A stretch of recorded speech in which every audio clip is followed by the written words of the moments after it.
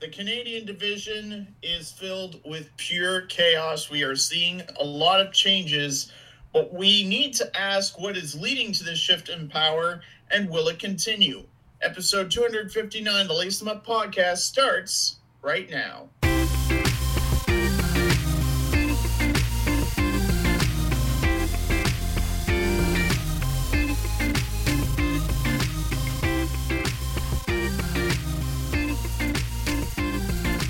And now, it's time to lace them up. Here's Brett and Steve. And welcome to the show, ladies and gentlemen. I'm Steve Ellsworth. I'm Brett Tuboff. We will talk plenty about the Canadian division, but first we're going to go to the other divisions because we do have some news that you need to know, starting off with everyone's favorite hockey player, Tom Wilson. Yeah. This time it's personal for me. But yeah, I've always been like I don't want to say supporter, but I've always been like he's kind of like Brad Marchand because it's like at least he's skilled and yeah, he has those dirty hits every now and then. But when it happens to your team, it's a little different because it's like, oh god, like this guy's more of a Matt Cook than a Brad Marchand. Because like he was anyways, I'll save my rant for a little bit later. Yeah, tell us what happened first before you go on your rant. Yeah, I was about to say.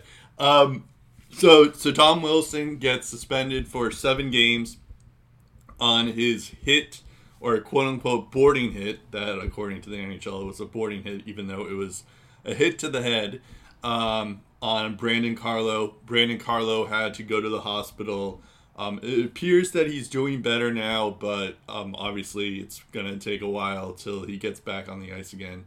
And not to mention the Bruins already are not doing well with the defenseman stuff. I think we have a couple of other defenseman injuries as well, not to mention we don't have Torrey Krug or Zdeno Chara anymore, so those guys would help out. But at least, you know, we see more of Urho, Vakanainen, and all that stuff. So hopefully Brandon Carlo will get back to his usual self when he's ready. But it just stinks that it had happened. I think the thing that I'm more angry about is the fact that the refs didn't call it. Like they didn't even call it, which is absolutely nuts. I can kind of sort of forgive what they did the last game against Washington when Ovechkin speared Trent Frederic in the balls. I don't know, it seems a little crazy, but whatever. And that's another thing where I could have another rant on that end too, where it's just like that one wasn't called, but like Tom Wilson was like preparing to kill this guy. Like he almost did, really too. He almost knocked Brandon Carlo head off, and then to further the fact that like Jacob Vrana also like beat Brandon Carlo when he was down on the ground. That's also a scumbag move. No one's talking about that Jacob Vrana is also a scumbag. But the fact that like Thomas Wilson, whatever, he like literally like he's being like a predatory hit, and I just don't understand why that wasn't called. Like even if it was a 2-minute penalty, I would have been okay with that. They should have been called. It's just like the Capitals get away with everything. It's just absolutely insane. As for the 7 games, I guess it's better than nothing, but just the, like, I don't know. Like, I guess, technically, if this was an 80, like, if you round it out, I think, like, if it was an 82 schedule, this would be the equivalent of, like, a 10-game suspension. So, like, 7 games is roughly around what a 10-game suspension would be on a regular season. But that's insane. It's just insane to me that, like, I think the other thing that's kind of crazy is that the last time Tom Wilson was suspended was against Oscar Sundqvist on a preseason game, and he was out half the year. And I guess the only reason, so like he is a repeat offender. The only reason why it's 7 games or 10 games is because that happened 2 years ago, and I guess it like washes off if you've been innocent for the last 2 years. And clearly, Tom Wilson hasn't even learned shit during those 2 years. Pardon my language. Well, yeah. Also to add to your point, that was what they got Tom Wilson on for like 20 games, which was reduced to 14. I think people also forget about that. That's true too. That was for a check to the head. This was for boarding. Yeah. If this was a check to the head, I'm thinking 20 to 30 games here. I mean, it was a check to the head. Even Literally, on a shortened season. Yeah. You should get like 20 to 30 games. Yeah. For if this was a check to the head, I feel like. And the fact that they were looking at boarding is why it was only 7 games. They're just like, Tom Wilson would probably use the argument, well, you're suspending me for 30 games, but like the last one was check the head, this for board, and this is totally different. Like, why are you suspending me for that? I'm going to appeal. Screw you. Yeah. So I feel like that was the reason behind the length of the suspension.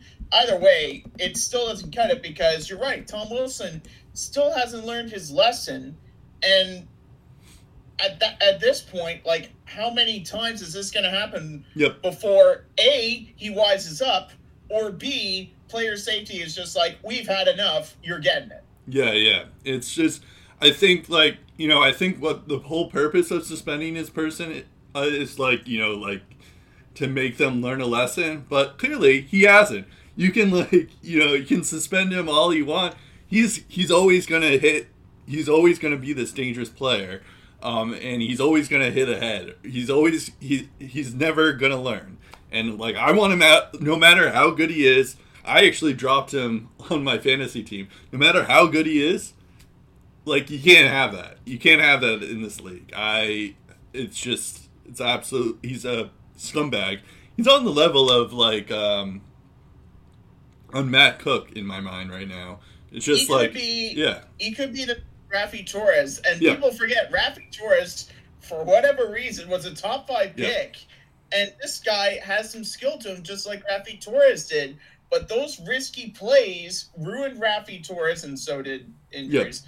But the risky plays burned Rafi Torres' reputation to smithereens, and it's going to happen with Tom Wilson if this keeps up, like I said. And also to add another thing with the Tom Wilson stuff, I just think that we're at a situation where, and it's been like this for years, I feel like, especially this year, where like the refs get it right, then player safety gets a hold of it, and then maybe they give the maximum fine, and they don't really like give him, like, the player like a significant suspension. They just give him a little love tap or whatever, and just like, here's a $2,000 fine, just pay it off, and well, that's the last we'll speak of this.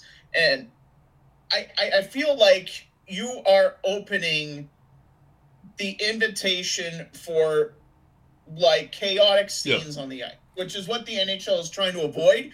Players will take matters into their own hands if the league doesn't. And what player safety needs to play a pivotal role and step the heck up, or else you will see Vancouver versus Colorado. You will see a Bertuzzi 2.0. If this gets escalated even further, it may not be the Caps or the Bruins. It could be something completely different. And because like the whole point of player safety is to keep everyone in line, and the suspensions, the punishments need to fit the crime. And I feel there's been a discrepancy in what the refs see and what player safety sees. And you really need to set that standard, that fine line, to be consistent to the letter as possible, or else you're going to get these discrepancies happening every single time. And there's just going to be no trust between the players and Department of Player Safety. And that's how you're going to get chaotic bench clearing brawls or something to that effect. I mean, that's what happens when you have an enforcer as the head of player safety right now. Also, to your point, what ended up happening was the Bruins used this as motivation Jared Tenardi fought Tom Wilson almost right after, or in the next period, because I think this happened in the end of the first period. So Tenardi fought Tom Wilson in the second period, and then the Bruins immediately score. Patrice Bergeron scores. He claps the bench, and then he goes over to the penalty box and taps Tenardi to say that, oh, that's our guy. Which is also funny, too, because I don't know if you realize this, or I didn't tell you this, but Jared Tenardi, he drove from Nashville to Boston, which is maybe a 20-hour trip. And I heard it was 17 hours over 2 days. So he took because if he took the plane, he'd have to quarantine. So that means that it took him a long time. He literally drove from Nashville to Boston, which is a very, very long trip for anyone in Canada or doesn't know geography. So he literally drove to Boston just to beat up Tom Wilson, which is awesome. But anyways, Patrice Bergeron, that's captain material with, he just tapping Jared Tenardi, which also gets me to my other point is the former Boston Bruins captain, Zdeno Chara. He's on the Capitals right now, and Brandon Carlo was he was a mentee of Zdeno Chara, and they were on the D pair a lot, they were the pairing, and I don't know how Chara is feeling right now because you have your new teammate who just killed his protege, I don't know. I want Zdeno Chara. I feel like the Capitals should be all right, let's just give Zdeno Chara back to the Bruins. I think it's only fair. And to add to the comment about the Capitals stuff and their stance on this, I heard Laviolette's comments. I'm just thinking, this is so hypocritical because he would be jumping up and screaming for a penalty, for a suspension, calling for an investigation. If he was coaching the Bruins. When it happens to you, you would be kicking up a storm. You would be yelling at the top of your lungs from the bench at the refs and all this. And he's just, I don't know if he's acting like nothing happened, but defending his guy. He's not turning against his own player. Why would he do that? It's he's the coach of the Capitals, not the Bruins. Right. But I just find it so hypocritical that when you see something so blatantly dumb, like Binnington with the Blues or whatever last week, where Binnington is just so pissed that he's getting pulled, he punches 3 sharks, almost starts a goalie fight, and the coach, Craig Berube's just he's trying to fire up the guys. I'm just I don't know, a fiery pep talk on the bench as you walk out would be better instead of, punching 3 guys and not getting any suspension because your night's over anyway. It's just so asinine. Yeah, so according to Laviolette, he says, I just want to quote it. I was about to get to that too. He says, to me, it was a hockey hit. If this is a suspendable play, then all hitting really is going to probably have to be removed because he didn't take any strides. He didn't target the head, blah, blah, blah, blah. Also, Ovechkin says that this is ridiculous that he gets 7 games. It's he shouldn't have. It shouldn't have been 2 minutes. It shouldn't even have been a penalty. TJ Oshie also defended, saying he gets these hits all the time. It's no, you don't, TJ Oshie. Also, I can understand teammates and the coach trying to defend their guy, but it's just it's absolute. You're right. It's totally hypocritical, and also going back to the Alex Ovechkin spearing someone in the nuts. If Brad Marchand speared a teammate or an opponent in the nuts, he would be out of the league. It's 1,000%. If this was Brad Marchand too, the Caps would be irate. I know, and so it's absolutely ridiculous that they're saying oh, we're the innocent one, we're the victim. It's no, you aren't. Literally, Brandon Carlo's in the fucking hospital because of Tom Wilson. If you were asked and you're just I'm not going to comment on this situation, I'm just okay, fine. That's better than saying what you just said. And also the refs didn't call either of those plays. what the hell are they watching? Like they were watching the exact opposite play. That part also annoyed me. Is that I feel like the refs should also be held accountable too. They should have, like, this was a 7-game suspension of Tom Wilson. It wasn't even called. Like, it wasn't even called anything on the play. Like, and also the Ovechkin stuff, that wasn't called either. So it's just, it's just hypocritical. And the Capitals, I might hate the Capitals more than the Montreal Canadiens because of the shit that they're pulling right now. It's just, I mean, like, it's crazy. There's also a part of me in my head, I'm just thinking, is the player's safety just making up for the stuff that the refs miss? Yeah. Where, like, if the refs get right, it's just like, the refs took care of it. There's nothing to see, or we'll slap a fine and it's even. Yeah. If it's warranty of a suspension, suspend the guy. I don't care. And I think, like, obviously I don't have any proof of this, but I think Tom Wilson was, like, being that predatory towards Brandon Carlo because he knew that the refs weren't going to call it because of how they treated Ovechkin. Like, he knew that he could get away with it, and he did because they weren't penalized. But yes, he was suspended and all that stuff. So... Anyways, we do want to get to the meat of the topic, but we do have a couple of other things. Yeah, right, we have one more thing. You're right. We should get on with our. Thanks for keeping me. It is an important subject. No. You're right. You're right. When you're right, you're right. So we also have also in the East Division, Shesterkin. He was limping, and could barely put his weight on his right leg. After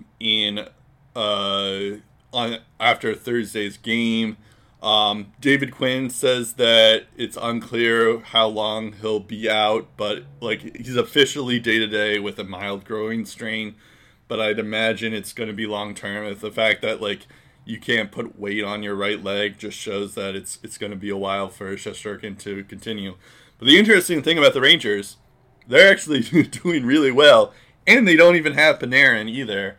Chris Kreider had back-to-back hat tricks. Pavel Buchnevich has like 4 points in 3 games or something like that. Also, Ryan Strome's picked it up. Just like it's kind of crazy that even without Shesterkin and Panarin, and Zibanejad hasn't been up to what we're expecting him. Underperformed, as you would say. The Rangers are still like they're doing well, which is kind of crazy. So yeah, good for them that they're at least not making this, or they're trying to put in some effort here. Of course, they did beat the Devils and the Sabres, so like take that with a grain of salt. But still, it's impressive that they're able to do this without like 2 of their best players. And you do allude to the Sabres. All I will say is keep a close eye on this because we talked about when the Patrick Laine trade happened that Columbus would be the biggest circus. I think Buffalo's about to overtake them. Maybe they already have. Yeah, I think they have. things are going a little bit sour. Yep. The GM's not happy, and all options are being evaluated. So if you want some good entertainment about a team crumbling before your eyes, follow the Buffalo Sabres religiously for the next little bit, because if they continue to struggle, things can get really interesting. Yep. Yeah. So what are you... so I guess... Yeah, I just wanted to mention the Rangers just because of the fact that they don't have Panarin and Shesterkin now for a while. What are your thoughts on that? Yeah, so... The Panarin thing is interesting because they're getting contributions from Adam Fox. He had this great end-to-end goal against who was it yesterday that the Rangers played? Whoever the Rangers played on Saturday. I think it was the Devils. Yeah, it was the Devils. Yeah, it was the Devils again. But he had this great end-to-end goal. Ryan Strome's picked it up. Chris Kreider has 2 hat tricks this year, I think. Yep. And both are in the past couple of weeks. He's been really hot. Buchnevich, as you said, has really been impressive. Lafreniere's starting to pick it up, which is good. Overall, the fact that they have Georgiev in the mix as well is good. I feel like even and they're doing this even with Zibanejad still struggling to find his groove. Like, he was arguably their number one lethal threat when it came to scoring goals in the playoffs. He was good in the regular season. Before he got hurt, he was pretty good as well. Before the pandemic hit as well, he was good. So I feel like if the Rangers can get him going as well, and get fully healthy, and maybe get Panarin back at some point, and Shesterkin continues to play well, because prior to that, even though the record doesn't indicate, Shesterkin was putting up good numbers for the Rangers too. They just weren't getting the goals. If they score like this every single night against the top teams in their division, they could make a serious charge for a top 4 spot. But they still have a long way to go. So it's good that they're starting to get things going. But they can't stop now. They need to keep going. Yep. So yeah, that's true. I am curious to see how much they can get this going. Because they all, like, even though they don't have their 2 best players, it's going to be kind of fascinating to see that somehow they're still scoring and still getting goaltending. So that's good to hear, at least. Yeah. So yeah, our main topic here is pretty much that the Canadian division has been absolutely crazy, wild this year. A lot of that has to do with the fact, well, I mean, we'll get into it eventually, but a lot of it has to do with the fact that, like, a lot of their teams have strong offense, but not so great defense, or goaltending. We'll get into the coaches being fired too. But I do want to point out that, just to show you how ridiculous the Canadian division is, first off, if you look at the points lead right now, you'll see Connor McDavid, Leon Draisaitl, Mitchell Marner, Mark Scheifele, Brock Besser. There's another one too that I'm blanking on. Nikolai Ehlers, Kyle Connor, Blake Wheeler, JT Miller, Johnny Gaudreau, Quinn Hughes is the top defenseman in points right now. Tyler Toffoli's 3rd in the league in goals. The top 3 are McDavid, Matthews, and Toffoli. Brock Besser is close as well. And yeah, so the fact that, like, there's a ton of Canadian players at the top of this list, obviously a couple of those guys aren't from Canada, but you get what I mean. And also, if you look at the standings and the goals for top 10 league teams for goals for, Toronto, Edmonton top the list here. Then you have Vancouver, who's at 5, Winnipeg, who's at 6, and then you have Montreal, who's at 9. So that's 5 Canadian teams in 10. In the top 10 for goals for, which is pretty nuts because there's 7 teams in the league.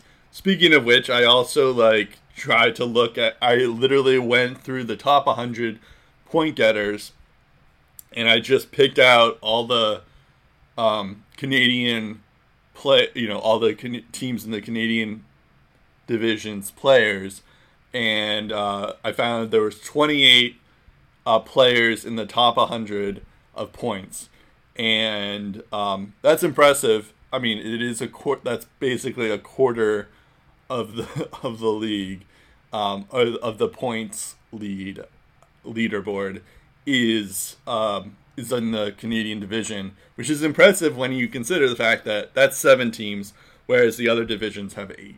So they hardly have a disadvantage, but they still have more than a quarter of the top 100 in the leaderboard. The other thing to note, which is on the reverse end of things, which is kind of interesting, is the fact that their goaltending hasn't been as good.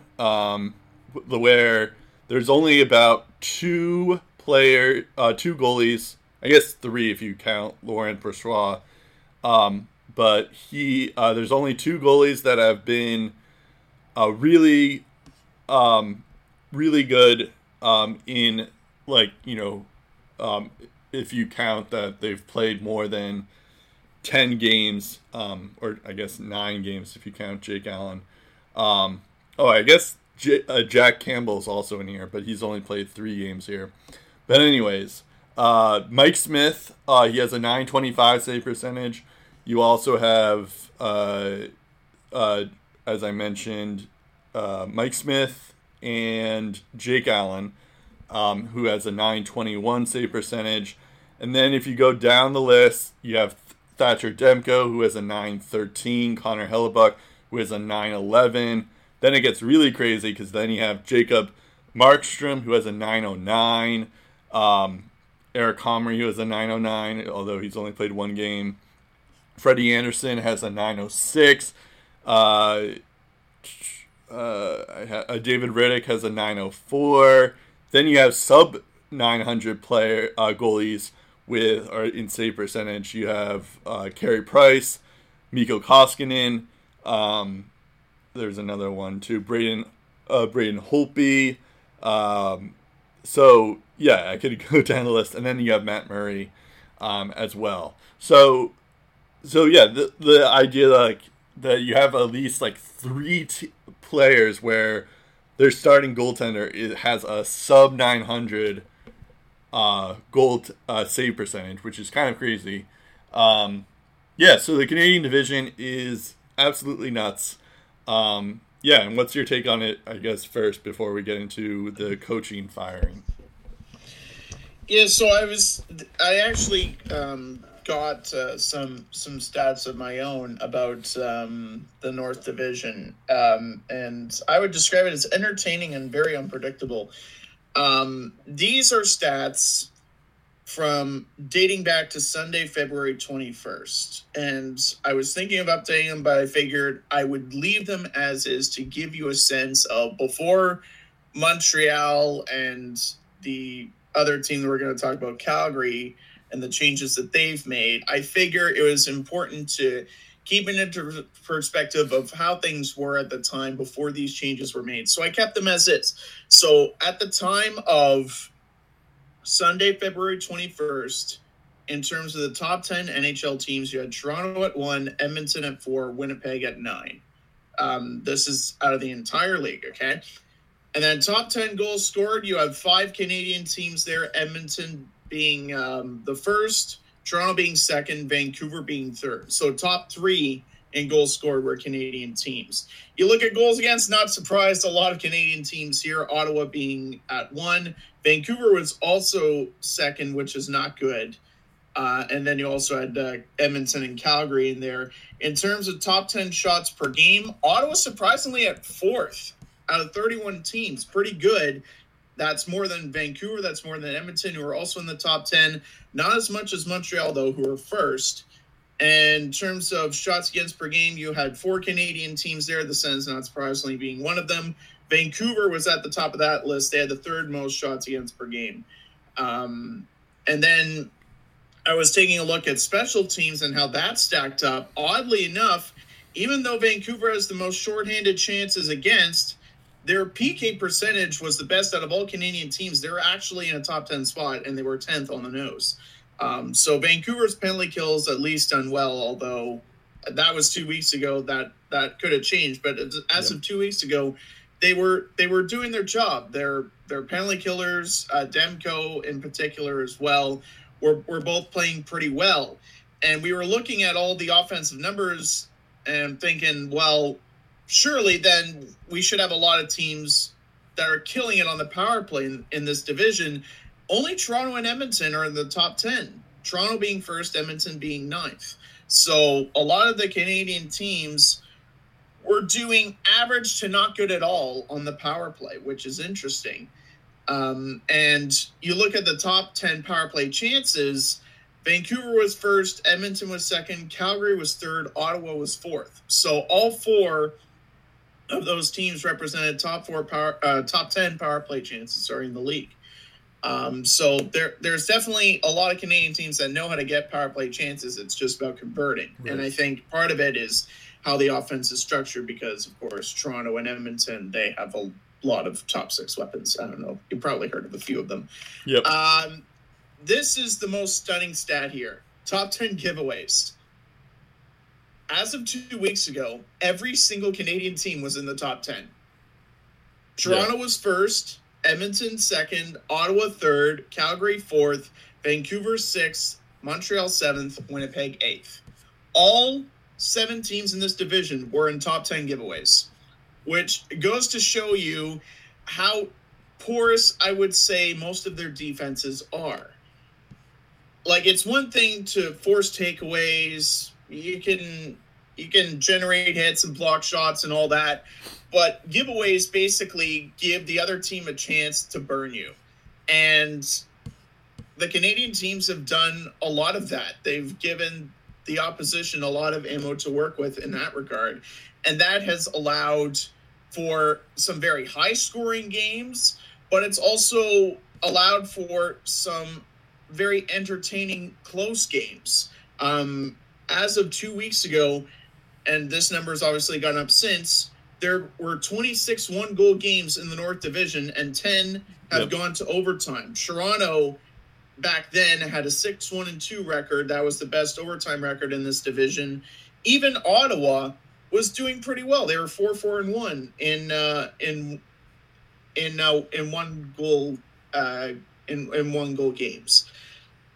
So the way I look at it is the Canadian division is this wild and crazy and unpredictable because it's just so free flowing. There's not, I don't feel there's as much structure. Like even with Winnipeg, they're relying on their goalie. Right.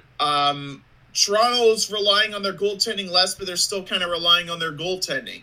Edmonton, they're kind of relying on their goaltending at times, if not their offense, to get the job done. Calgary, it's the same thing. Yeah. Montreal, it's the same thing, even though they continue to generate chances. In Claude Julien's second to last game with the Habs, like I said last week, they gave up 5 or 6 breakaways. You can't do that on a nightly basis.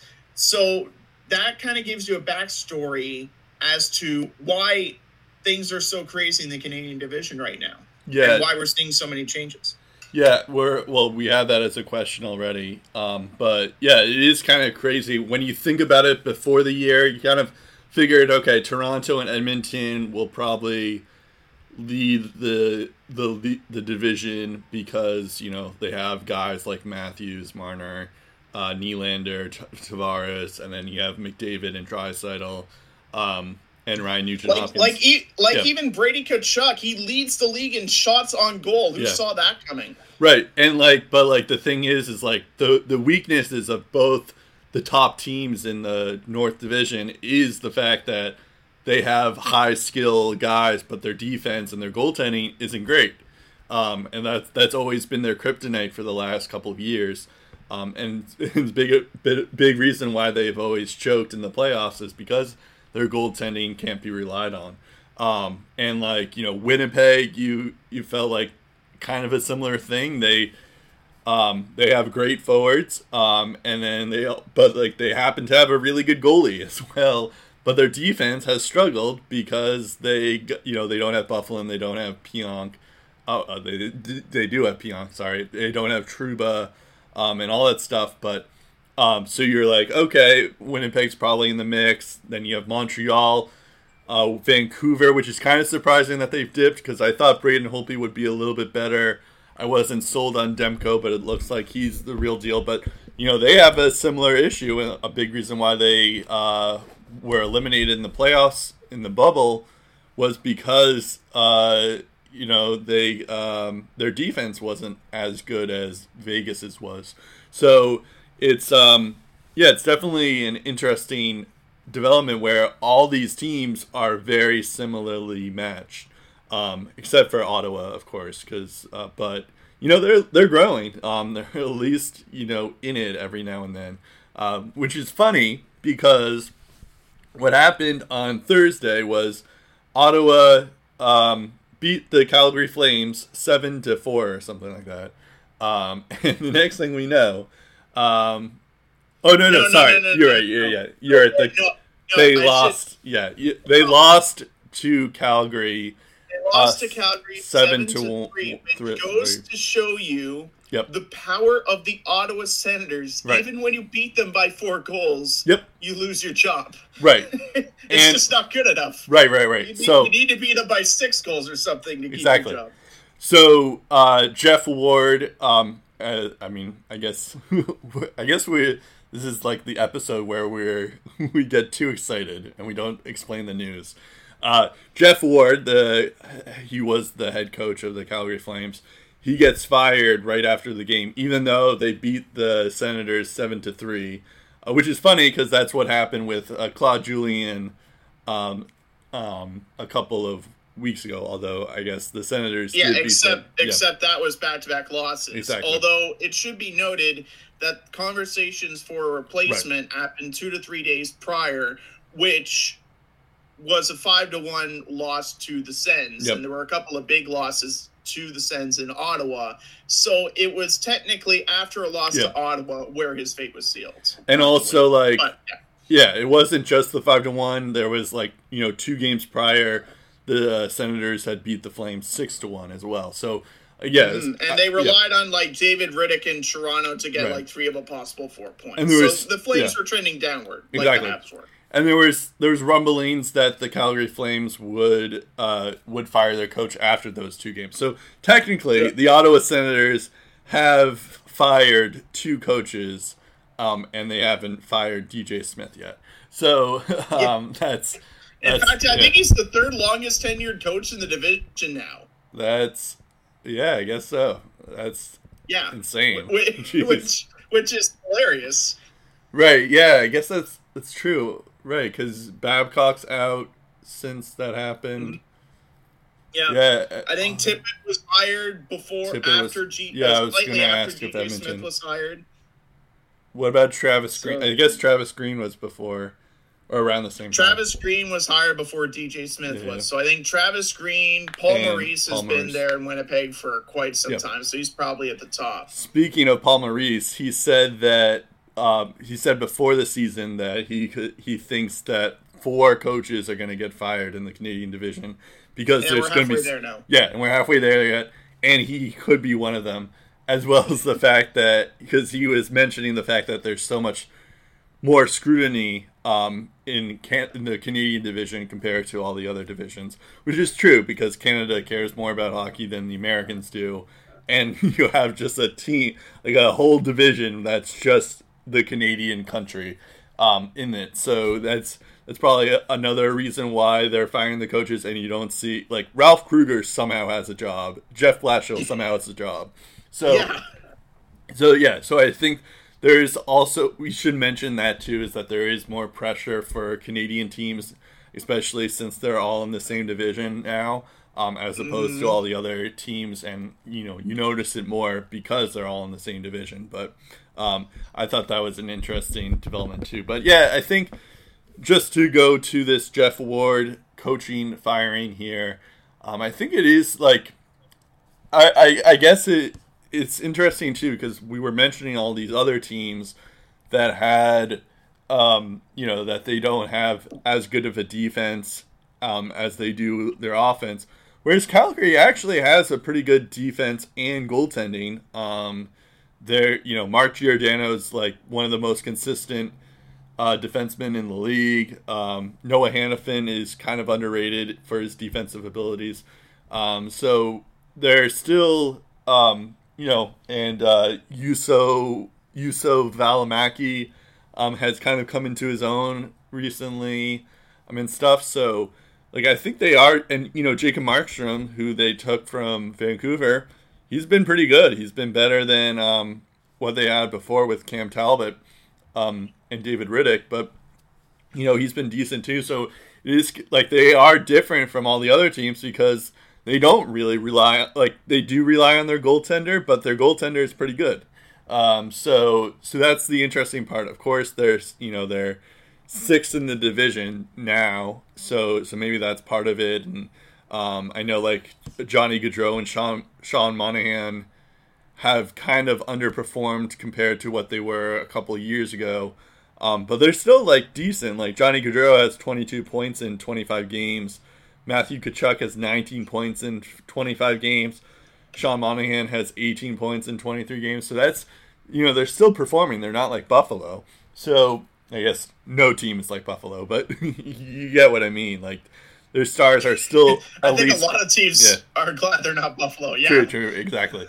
So, like, at least they're performing, though. But I guess I can understand why they fired the coach, and especially for someone like Daryl Sutter, who has won two cups relatively recently. Of course, it was like 9 years ago, so it may be like recently. Yeah, so it's somewhat recently. I won't say it's super recent, but so I think that's an interesting development where you have Daryl Sutter come back and do this for you. So it is interesting to have him back, and I'm curious to see how he does long term.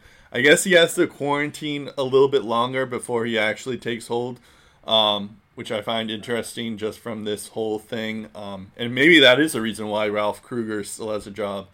But, you just have to get, coaches quarantined and all that stuff. So that's I'm curious to see how that plays out, because Daryl Sutter is kind of known for being the defensive-minded coach, and I'm wondering that since he has to take a while before he becomes acclimated in Calgary, I feel like it might be too late once he's able to coach. So I don't know what's going to happen with Calgary, but maybe they'll make the playoffs. We'll see. And once they make the playoffs, then it could be like the run that the Kings had in 2012, where they came in as an 8th seed and just took notice and finally came together. But yeah, it could be a good thing for them. And also the fact like Johnny Gaudreau might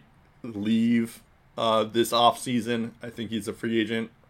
There's been rumors that he's going back to his hometown team in Philly, or I guess he's from New Jersey, but he grew up as a Flyers fan, so that's been the rumor for the last couple of years. So maybe that is part of the reason why Calgary is underperforming, but I don't know. I think it could work. I guess it's better than doing what Buffalo's doing. Yeah, so just taking a look at the Calgary Flames cap-friendly page,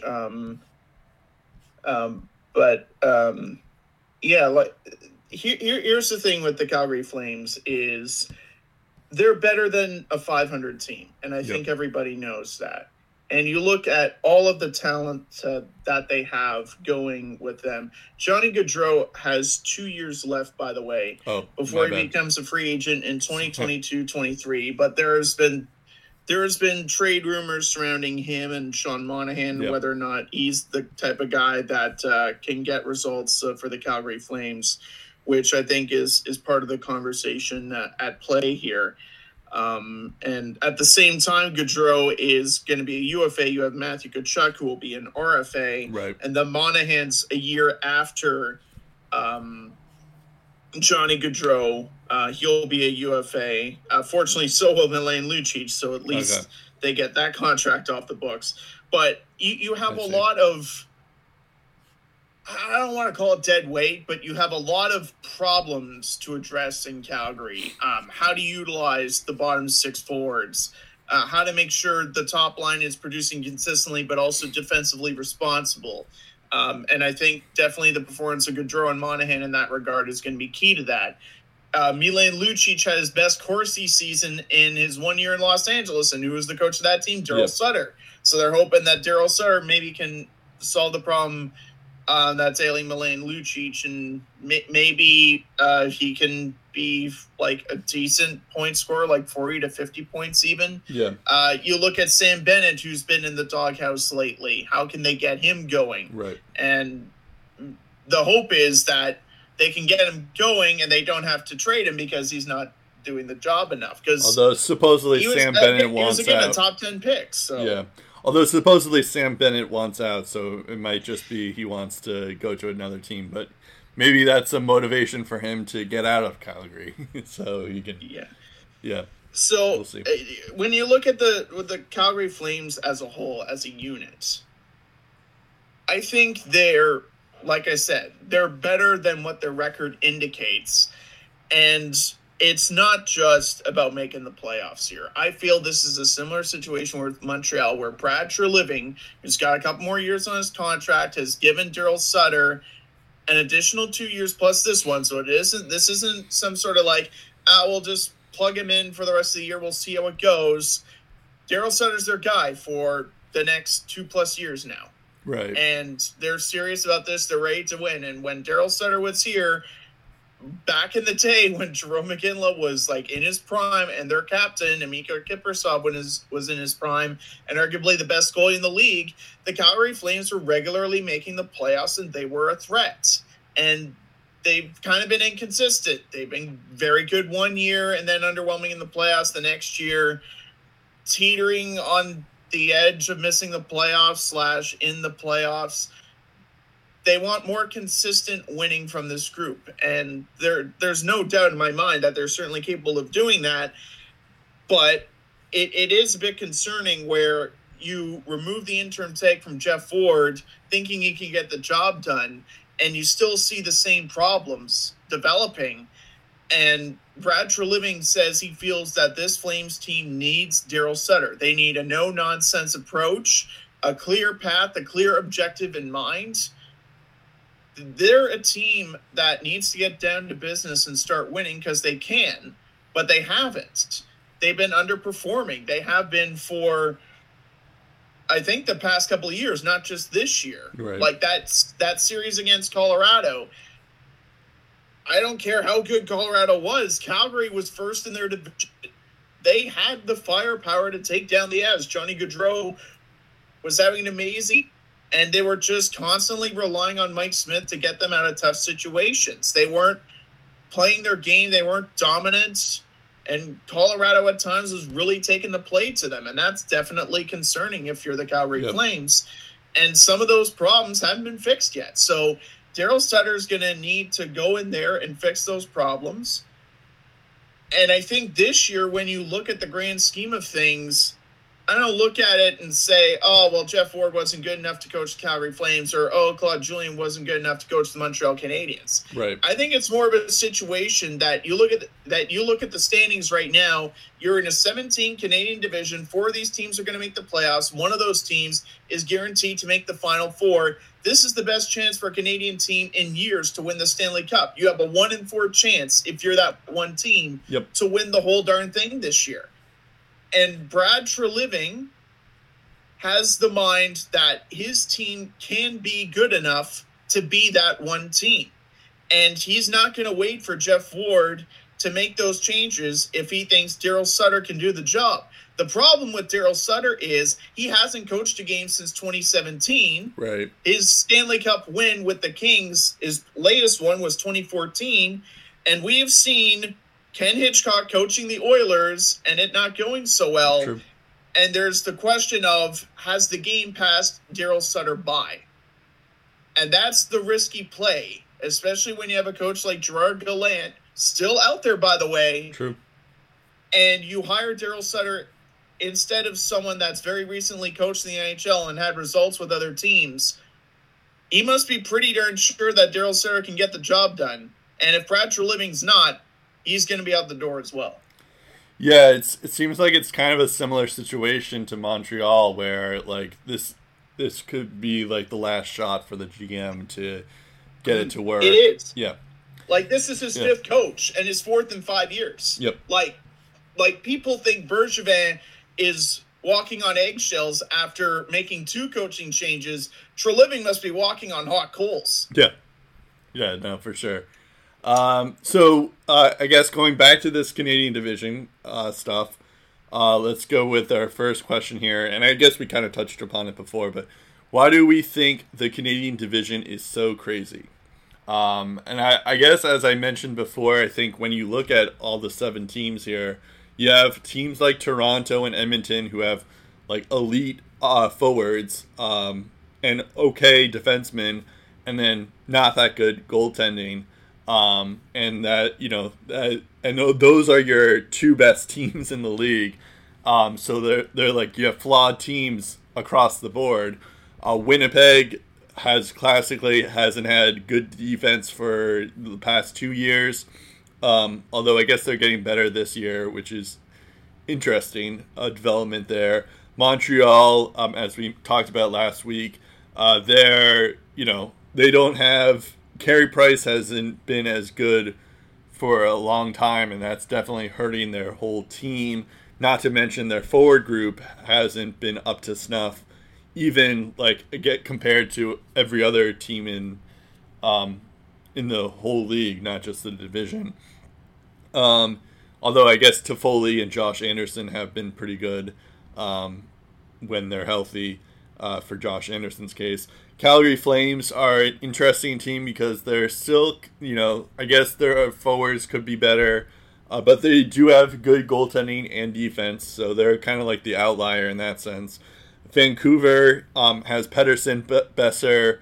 They also have Quinn Hughes, but Quinn Hughes is not as good defensively. They still have some issues defensively speaking, and their goaltending is getting better, but it's still not great. Although I do like the development of having Thatcher Demko there. I know that Pettersson's injured or he hasn't played the last 2 games, so that's going to hurt them for the season. But and then you have Ottawa Senators who, they are, they're not expected to make the playoffs this year. And Matt Murray hasn't been as good as we thought that he would be, and same with Dadonov. But, you also have Brady Tkachuk to look forward to. You have Drake Batherson, who's having like a breakout rookie season right now. And, you also have Joshua Norris, who's had his moments and all that stuff. So I think, when you look at all these 7 teams, none of them are, perfect teams. None of them, I feel like if you match them up with Tampa, your Vegases, your Colorados, your Bostons, your Washingtons, I feel like they are going to not do as well when you stack them up once they get into the top 4, which we'll get into in a second. But I feel like because they're all flawed, this is the result of what happens when you add all these flawed teams into one division like this. Yeah, and you just take a look at a lot of the offensive plays, like top 20 scorers in terms of points, top 20 goal scorers, assist getters, shots on goal leaders, missed shot leaders, even time on ice leaders. You're going to see in a lot of those areas where 40, 50, 60% of the people there are playing in the Canadian division. And you look at guys like Darnell Nurse and Thomas Chabot, Morgan Riley, Shea Weber even. They've logged a lot of minutes on the back end. In terms of forwards, you have guys like Marner McDavid, Draisaitl, Scheifele, Matthews. Right. Even guys like Ryan Nugent-Hopkins, guys like Elias Lindholm, who have quietly racked up a lot of time on ice for forwards. And rookie scorers, you mentioned Norris and Stützle, and of course Batherson. In terms of top 10 rookie scorers, prior to Batherson's goal streak, he wasn't on this list, but Josh Norris was 2nd, Stützle was 5th, and Niels Höglander of the Canucks was 6th. So that's 3 of the top 10 rookie scorers from the Canadian division. That's before, again, Batherson went on that 6-game goal streak, so he's probably in there now too. And when you even have the rookies making noise in the Canadian division and really standing on top of the league in their field, right? It just adds to the pure chaos and excitement this division provides. Yep. And it all goes back to, again, giveaways, takeaways, drawing penalties. You have guys like Brady Tkachuk that are very good at drawing penalties, making hits. Guys like Matthew Tkachuk as well. Connor McDavid with his speed. Elias Peterson with his speed and deceptiveness. Ehlers with that shot. Höglander and the tools that he provides. Like I said, you have a collection of guys like Gallagher and Tkachuk that can piss you off in front of the net and goat you into those penalties. or guys, speedsters like Drake Batherson and a lot of young skilled forwards that thrive on speed that can really make you look silly. Yep. I just feel that perfect mix of talents and truculence, for lack of a better word. Thank you, Brian Burke, for that. I feel that has contributed a lot to the kind of play that we're seeing. And it makes the division so crazy, but it doesn't give you a good enough measuring stick, as we'll get into later, of the teams are going to have to go through. Like, what happens for that one Canadian team when they reach that Final Four? You don't know how you're going to stack up against everybody else, as we said before, because all you've played against is teams from the Canadian division. Right. And I don't think the Canadian division is a good measuring stick of the rest of the league as a whole and what you have to go up against. Yeah. Also, I should mention, like, you know, you're mentioning like the forward groups, and we've also all been mentioning the forward groups. I also wanted to take some time to talk about the defensemen here. Quinn Hughes, Jeff Petrie, both have 22 points. That's 2 and 3 in defenseman points right now. You also have Morgan Riley, Tyson Barrie, who are 6 and 7 in that category. Neil Pionk also there too. And then you have Thomas Chabot, who's in 13th. So, like, it's not just the forward groups as well. It's also, like, those defensemen, too, are making some noise as well. It's, you know, it's basically, when you look at the defensive standings, it's pretty much Victor Hedman, Drew Doughty, John Carlson, and Jacob Chychrun, Aaron Ekblad, and Charlie McAvoy. Oh, and Sam Girard, who's somehow on here, are all, like, you know, everyone except those guys are all in the Canadian division. So that's also interesting too, where, like, even the defensemen are contributing offensively in the division. So that's an interesting thing as well. So what will be the top 4 of the Canadian division? Who do we have now that we've had a couple of games under our belt, and we've seen a couple of them overall? What would be your top 4? I think Toronto, Edmonton, and Winnipeg have a pretty good stronghold on the entire division. They all have 30 points at this point, so I think they're pretty safe, I guess. And I don't see that changing much, but I think the 4th spot is interesting because it could be Montreal, it could be Calgary, or it could be Vancouver. I'm going to say that I think it's going to be Calgary, but I also wouldn't be surprised if Vancouver figures things out, or Montreal figures things out. So I'm going to say Calgary, but I'm not like 100% on that. Interesting how you mentioned Montreal is the last of the teams there. Well, I mean, I know that they're currently in 4th. I still don't buy the fact that I don't think Carey Price will ever be the same. So that's why I mostly say that. But again, I'm not surprised that Montreal. It's not. Maybe it's a little biased, but not. Yeah, mostly because you hate that. No, it's not. I just don't. Fine, whatever. I mean, if you don't cheer for Cole Caulfield because he's on the Habs, that's all you need to know. That's true. In terms of, I think you got the order kind of right. For sure, Toronto's at the top. I think in terms of depth, this is the best team that's been iced by the Maple Leafs that I've seen in a very long time. Edmonton, if McDavid and Draisaitl carry the team, maybe they finish second. I'm leaning towards Winnipeg in that regard, but Edmonton's still a top 3 team. In terms of the 4th team, it's probably a mix-up between Calgary, Montreal, and Vancouver. You can forget about Ottawa. They won't be in it. They'll be entertained to watch, but they won't be in it. I think, for the most part, it should be Calgary, because I think they have the most well-rounded team. Montreal, you can't count them out. They're definitely going to make it close. Vancouver, I think the hole they've dug themselves in and just the inconsistencies with their game, I think it might be too much for them to overcome. So I would still consider Calgary as a top 4 team. But even then, with Calgary as a top 4 team, you still are going to be going up against. I think you're going to be going up against like the top Toronto. team if you're fourth, which Yep. would be Toronto. And Yep. I don't think Big Save Dave could pull rabbits out of his hat like he was in that Toronto series for a 7-game run. But Jacob So Markstrom, I don't know how they would stack up with Toronto unless they dramatically change their game and how they're able to approach a lot of the top dogs in this division.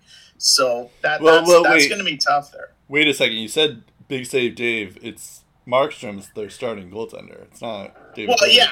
No, but Big Save Dave looked like a Vezina caliber goaltender in that against the Toronto Ottawa series. against the Ottawa And Senators. I think Big Save Dave is David Riddick, of Yeah. course. But that's what they call him in Calgary, Big Save Dave. I think him It's a and stupid Markstrom nickname. are going to need to develop a solid tandem, like Markstrom and Yeah. Demko established last year. Right. Because that's the only way the Flames are going to be good. I think you need to manage Markstrom's minutes. I think he could be a solid 1A goalie for you. I don't But know David about that. I Riddick feel like needs to step up and be there and be that secondary guy in order for this to go well. Because if Markstrom does falter, the reason why the Flames weren't able to take that next step last year is because, in particular in the bubble, they relied so much on Cam Talbot, and when David Riddick entered the picture, it did not go well.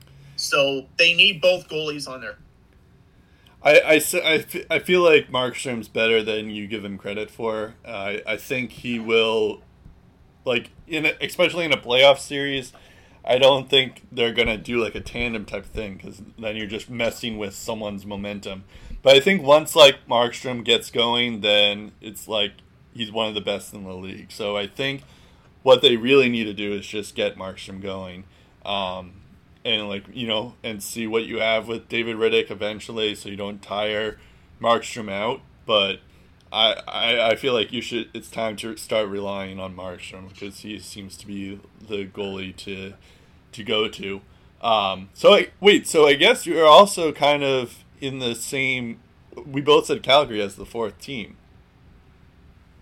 Yeah, I think Calgary has what it takes to be that fourth team, no Oh, question okay. about it. Well, the fact that How you were messing with me on Montreal, I thought that meant that you were going to pick Montreal fourth, and then you didn't pick Montreal fourth.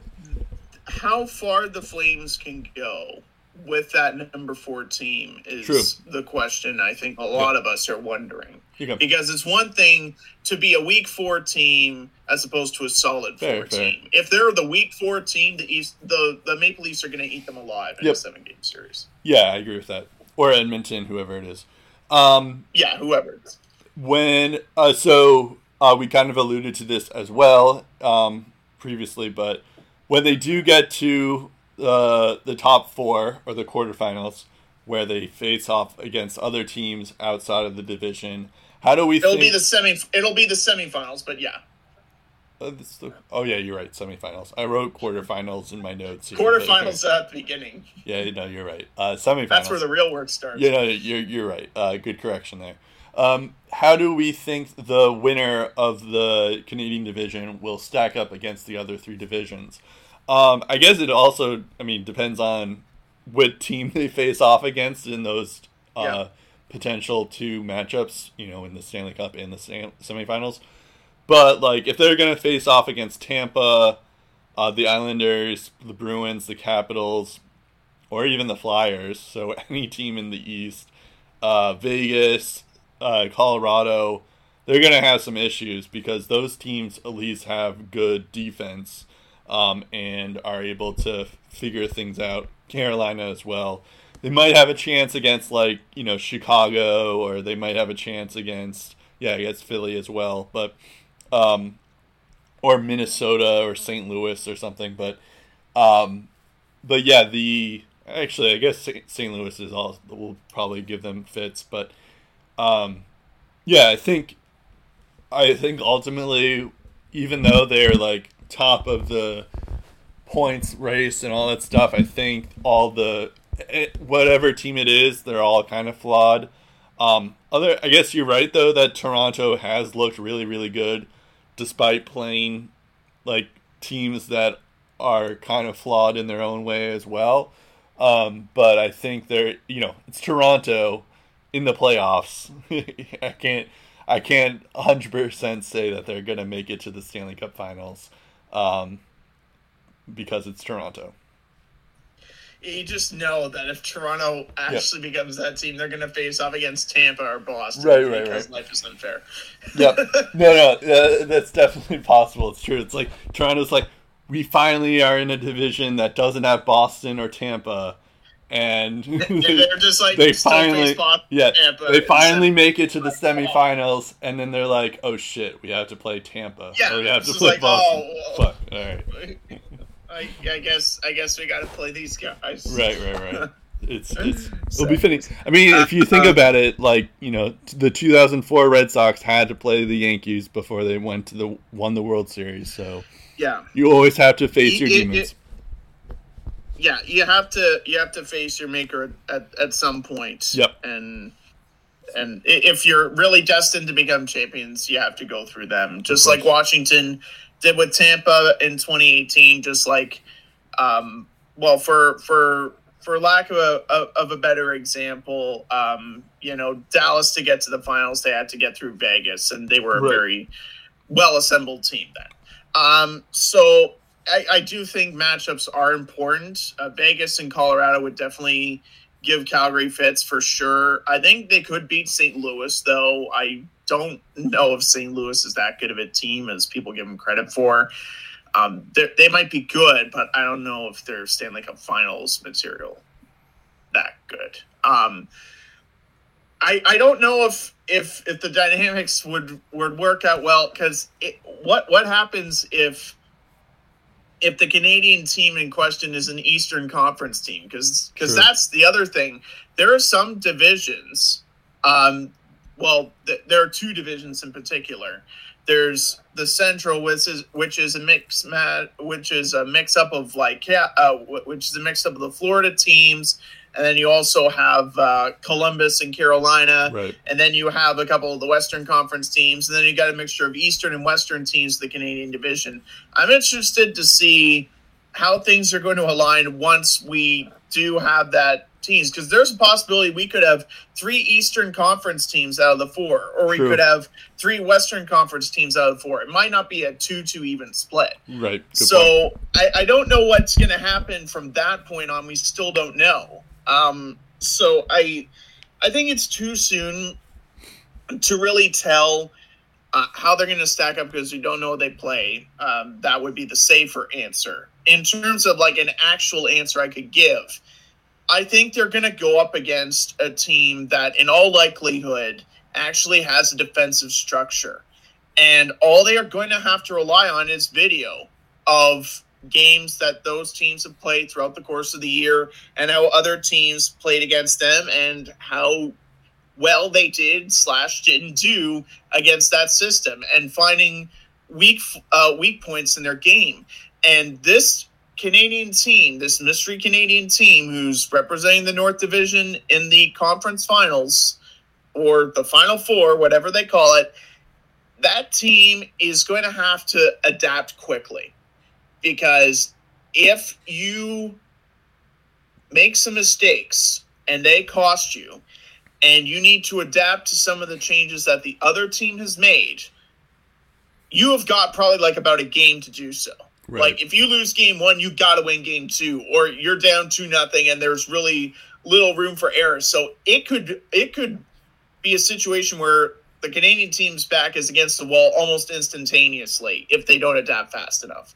So they really need to be good at adapting. They need to be good at learning different structures. And I think part of that is to have some good is to work against defending those type of structures in team practice, because I don't know if there is a situation where a Canadian team is going to go up against a team with a defensive structure like this is the type of defensive structure we're going to be seeing in the playoffs if we're that Canadian team and we make it to the Final Four. I don't really know if there's a team with that much structure that you can look to in the Canadian division and say, man, the other teams that they're going to go up against in the conference finals are going to have a real problem containing this structure. This structure is way too good. Nothing of that nature strikes me in the Canadian division. So it's going to be interesting how they handle all those dynamics. Yeah, I guess you're right that it is too early to tell, but I guess I mostly pose this question just to show, like, if they're, like, whatever team this Canadian team, mystery team, plays against, they're going to have to deal with, like, a defensive-oriented, or, you know, they're going to have a defensive structure that they didn't have the benefit of facing off for the last 3 months or so. So I think it'll be an interesting dynamic to see how that particular series goes in a 7-game series. But I will say that, like, if you take history, for example, of, like, you know, of what happens in the past, that usually teams that are more defensive oriented, or play like a 2-way game like that, have had more success in the playoffs. So, or like it usually runs out eventually. So it really will depend on how much effort they will get once they get there. Yeah, so it's definitely an interesting thought experiment, and we'll see how it goes until it happens. So, yeah, that's about it. Our iTunes is Lace 'em Up. Our Spotify is Lace 'em Up as well. Follow us and subscribe there. Write a review. Please write a good one too. And you can also listen to us on SoundCloud as well, and follow us there. Our Twitter is Lace Up Podcast. Our Facebook is Lace 'em Up. That's about it. I'm Brett Duboff. I'm Steve Ellsworth. We'll talk again in episode 260 of the Lace 'em Up podcast.